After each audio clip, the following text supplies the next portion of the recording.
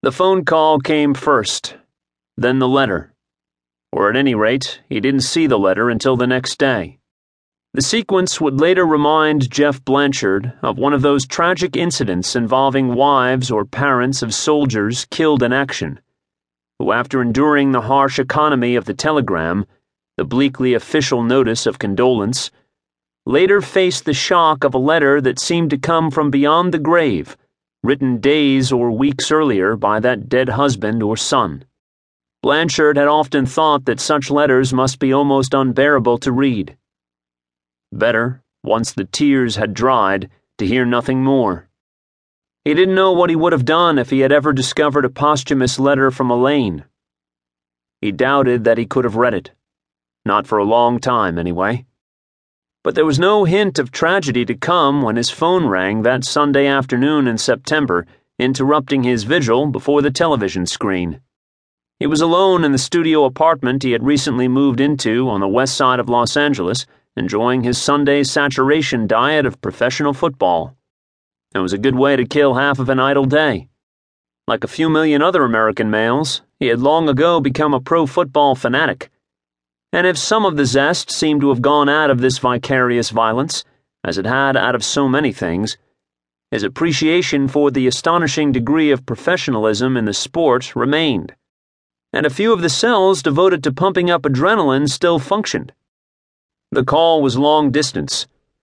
The local operator and the one at the other end of the crackling line were having trouble communicating. The more distant voice, which faded away at times but came back clearly at others, was speaking Spanish, or an English that was hardly distinguishable from Spanish. The Los Angeles operator said, "I have a collect call from Guadalajara, Mexico, person to person from Mr. Jeff Blanchard." "This is Jeff Blanchard." "Will you accept the charges?" "Yes." He figured that it was his son Mike, and there was a slight testiness in his tone. "Mr. Blanchard?" A fourth voice, young and feminine, came on the line. Blanchard did not recognize it, but he felt a tug of apprehension. "Go ahead, Guadalajara," said the American operator. "This is Angie." She came through with sudden clarity, as if she were calling from next door or the next room. "I'm sorry I had to call collect." "That's all right. I figured it had to be you or Mike." Jeff Blanchard had never before spoken to his daughter-in-law.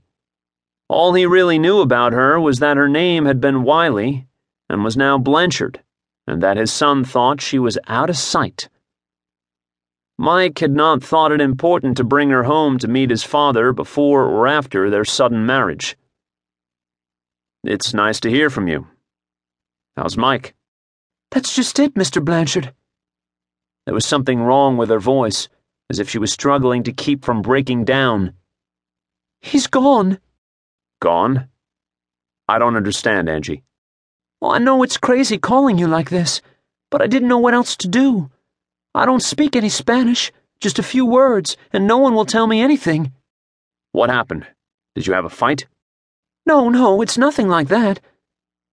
A few words faded out of hearing. "Don't understand. He's disappeared."